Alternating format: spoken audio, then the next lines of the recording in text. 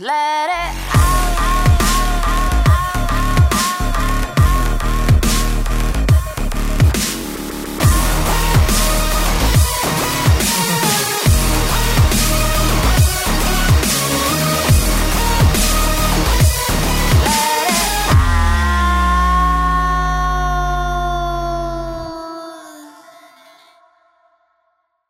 1 Peter 2:11, it says, "Dear friends, I urge you, as aliens and strangers in the world, to abstain from sinful desires which war against your soul." I urge you, as aliens and strangers in the world, to abstain from sinful desires which war against your soul. There's always a war that is going inside us. There's always a war between what we desire and what God desires. And what we desire is not always in alignment with what God desires. And our desire is mostly influenced by our needs, is mostly influenced by our wants, is mostly influenced by what makes me feel good right now. Right? That's what we are driven by. And that is not a healthy way of living, and that is not a healthy way of following Jesus. If we are called to follow Jesus, it's not about how we feel right now, and it's not about can I get something to help me feel good, then that's not the right way of living or following Jesus. I know many people go to they listen to worship songs and all kinds of, and I don't feel so good. I want some worship songs to make me feel good. And that's not a right approach to worship. The right approach to worship is that I don't feel good, but out of it, I want to feel the presence of God in me and through me, and I want to walk into the throne room of God. So I don't want to receive worship, I want to give worship. Amen? In the midst of all things that we go through, if we can find the presence of God deep within us, if we can find God within us to say, God, help me and help my soul to connect with you more every day. The question is, what tortures our soul?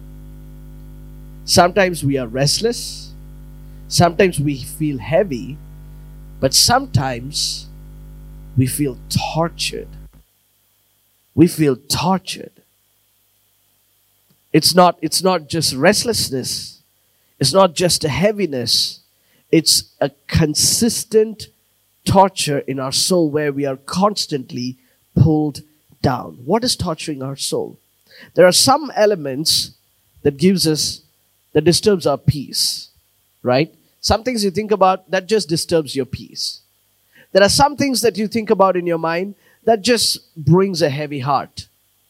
But then there are some things when you think about, it doesn't leave you.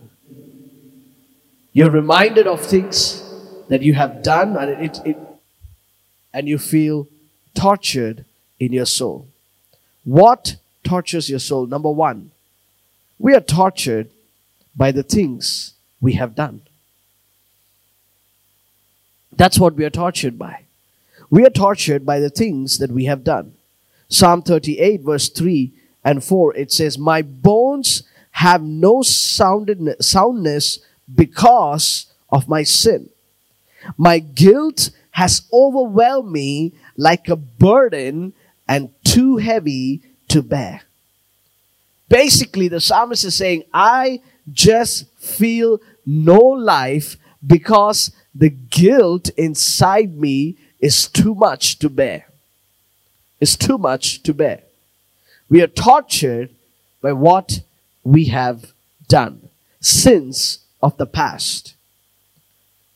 Sins. No, I'm not talking about shortcomings, some serious stuff that has gone in the past, and you're still tortured by the guilt.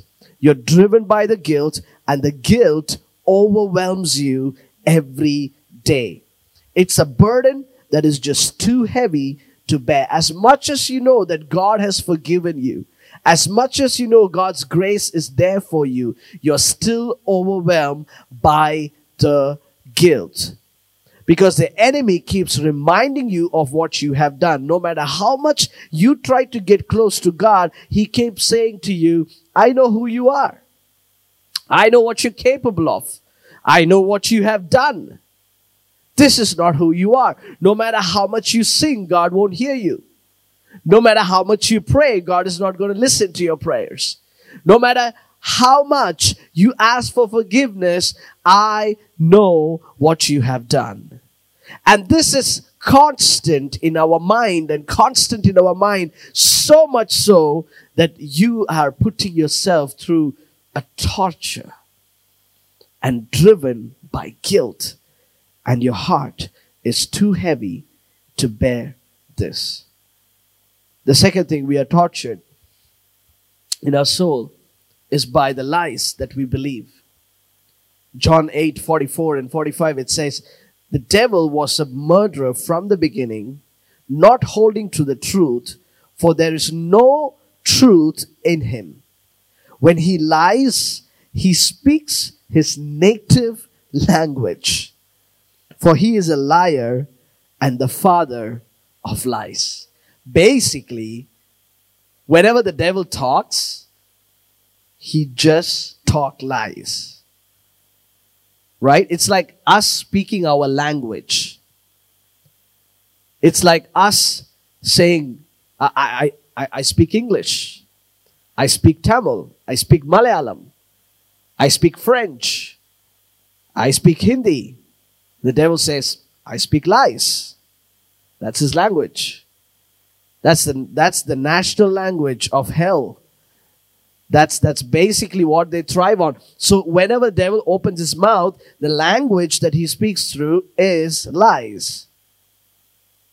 And when you constantly allow the voice of the enemy to influence you, your mind and your heart and your soul, we are constantly tortured by it.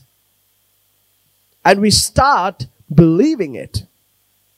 Whatever that he tries to do and say is contradictory to the word of God and how God sees you. But he tries to abstain you. And many times, here is the interesting part. Here is the interesting part. He can talk lies through the word of God. Oh, I feel God is saying this to me. No, it's not God. That's the devil. When I used to work as a assistant pastor in a Ghanaian church, and there was a really lovely brother, and every time he was part of the worship team, and we would have a time for rehearsals, and every single time he'd be late, he'd be late for the practice, and we will and I'll pull him up and ask, brother, what happened? I've been asking you to come on time. It's been so many weeks and I'm noticing that you're constantly late. Is everything okay? And then he goes, oh, my pastor, the devil is a liar. I said, oh, okay. What happened? I set my alarm, but the devil made me snooze. I thought I had an hour on the clock. I thought I can sleep for another 10 minutes. Oh, pastor, the devil is a liar. He got me sleeping for another 45 minutes. I just looked at him. I don't know who to believe now. Should I rebuke the devil or should I rebuke him? Many times, we keep saying these kind of things. Devil is a liar. He speaks a lot of stuff against us. He makes us believe things as if it is God. In fact, he could use others to speak into your life as if it's a revelation and a truth. But whatever revelation and truth, new stuff that you find out, if you can go back to God's word and check if it's there or not. If it's not there, that was not a revelation. It's a revelation of lies, not the truth. There are too many revelations going around TV and YouTube these days. Check. You can be trapped through preachers into a lie by the devil. You can be trapped in your own heart, believing that the devil is saying, believing that God is saying something, but he can use God's word to manipulate you and misinterpret you. The whole situation, you can take one verse that you could take and apply for your situation when there's totally God has said something in a different context, and he makes you use that in a different context, and we convince ourselves saying it's God. You don't believe me? He did that with Jesus. He asked him to stand on the temple and on the very top, and he asked him to jump from it. And then he starts quoting, because it says in your word that God will not allow your foot to stumble, and he will send his angels to carry you. Let me tell you something. If you think you're smarter than the devil and that he can't tempt you, he tried with Jesus. If he can try with Jesus, he can definitely try with you and I. We need to be careful.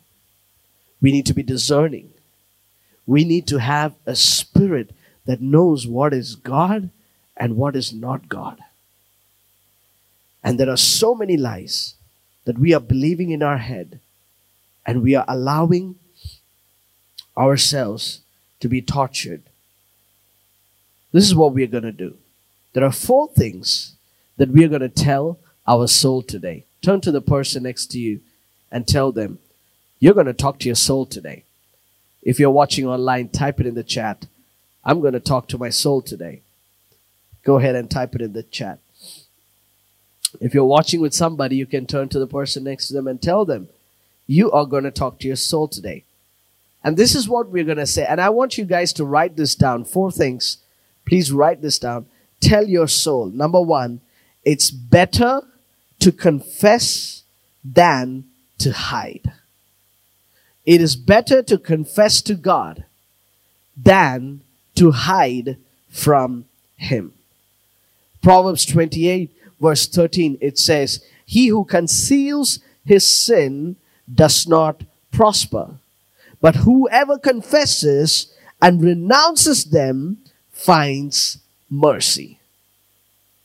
If you keep sinning, and if you're going to keep that within you, and if you're not, and you keep asking God, Lord, do something in my life, change me, the first thing we got to do is confess your sins to the Lord.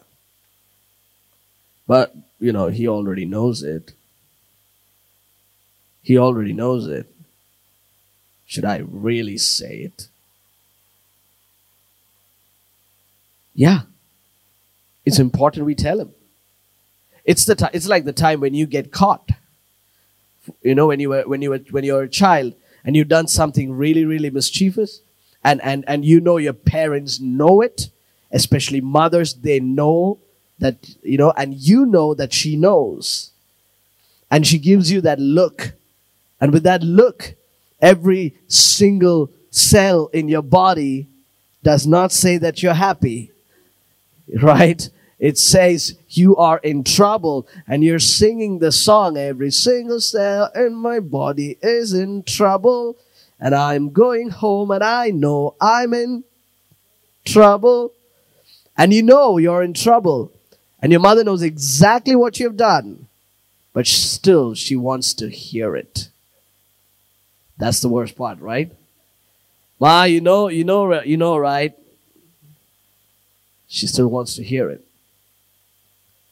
The reason being that when you say it out loud, you are speaking the truth out of your heart of what you have done, but not who you are. When you speak what you have done out of your mouth and you confess, the confession helps you to realize, yes, this is what I have done, but that is not who I am. That's not who I am. Papa, I did this. I'm sorry. And God says, I have forgiven you. Don't do it again, because that's not who you are. That's not who you are. And it's important we do that. Unconfessed sins is like a poison in our soul. And one day, you will have to vomit it out. It'll have to come out. You know, whenever you get food poisoning, it somehow projects itself out. It can't stay inside. If it doesn't come outside, then we have problem. The moment it's out, you're fine. And it's the same way with our soul, is that when we give it to God, when we pour it out to God, we receive peace, we receive forgiveness, we receive the grace of God, and then we don't have to stand in guilt, but we experience grace.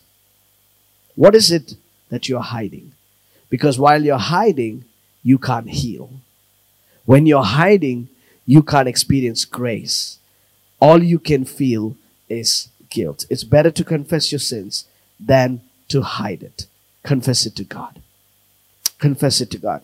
That's the first thing we're going to tell our soul. The second thing we need to tell our soul is that we confess to God for forgiveness of sin. If we confess our sins, God is faithful and just and will forgive us our sins and purify us from all unrighteousness. That's what 1 John 1:9 says. We don't just confess to God. That will help us, the job done and make us feel like, okay, it's done. But you confess in a manner that you experience God's forgiveness.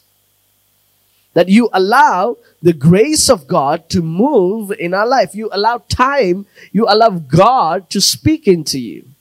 Sometimes we confess and then we move on, but we don't wait for God to speak into us and the grace of God to fill us. And forgiveness is something that God has for all of us.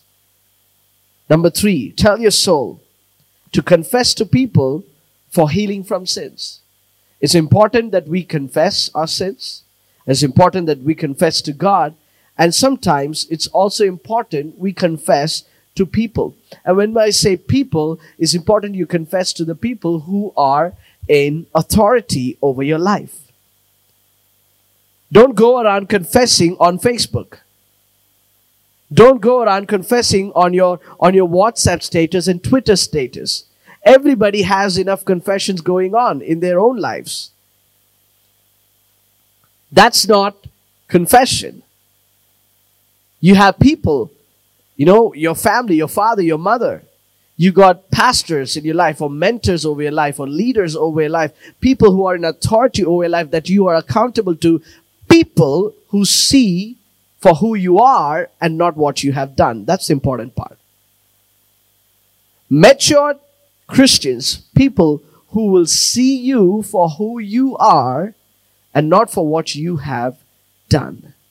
And it's important you confess to them and you pray with that person. That will help you to stay accountable in the areas of your life where you feel weak, where you feel like you might lose control, where you feel like you might fall back into that same sin. James 5:16 says, Therefore, confess your sins to each other and pray for each other so that you may be healed. Maybe you did something against somebody, and maybe it's time they know it's you. And maybe it's time you tell them and ask for forgiveness. Maybe you hurt somebody intentionally or unintentionally, but that does not matter. You speak up, you tell, and you confess, and you ask for forgiveness. tell your soul that Christ will set you free. Because the greatest lie of the enemy is that there is no freedom for you, is what he says all the time. You can think you are free, but you are not free. I have got you. I know who you are. I know who you are. The reason he keeps saying, I know who you are, is because he identifies you with the sins you have committed. But Jesus says, I know who you are. I know who you are. Because he does not identify you with the sins that you have committed. Rather, he identifies you through his righteousness. So when God says, I know who you are, he's rather saying, you're my child. You're my son. And I see you through my righteousness. When the devil says, I know who you are, and every time he says, I know who you are, and you hear that voice in your head, I know who you are, and you remember what you have done, then the guilt comes back. And that means that's the voice of the enemy. Every time you're remembering the guilt, that's the voice of the enemy. Every time you remember the faithfulness of God, that's the voice of God. When God says, I know who you are, you don't remember the guilt, you remember the grace of God over your life. You remember the grace of God over your life. What are you remembering today? 1 Corinthians 10:13, it says, no temptation has seized you except what is common to man. And God is faithful. He will not let you be tempted beyond what you can bear. But when you're tempted, he will also provide a way out so that you can stand up and stand under the grace of God. God always gives you a way out. Even when you feel you're totally cornered, even when you feel that you're totally crushed, God gives you a way out. So stand up. Get back up. Don't be lying on the guilt bed for long. Because that's not what God wants for your life. And that's not how God sees you. You are not who you are and what you have done. You are who you are and how God sees you as who you are. And that's the most important part. 1 Peter 2:24 and 25, it says, he himself bore our sins in his body on the tree, so that we might die to sins and live for righteousness. By his wounds you have been healed. For you were like sheep going astray, but now you have returned to the shepherd and the overseer of your soul. Isn't that amazing? He's our shepherd and he's the overseer of our soul. Our soul. He himself bore our sins. We sang that beautiful song, Christ alone, cornerstone. He is our cornerstone. He is our root. He is our everything. He is our solid ground. And by his wounds, we are healed. We are set free. We are dead to sin. And we are alive to his righteousness. So you no longer have to go astray. You can live under the grace of God. Amen. What a mighty God we serve. What a mighty God we serve.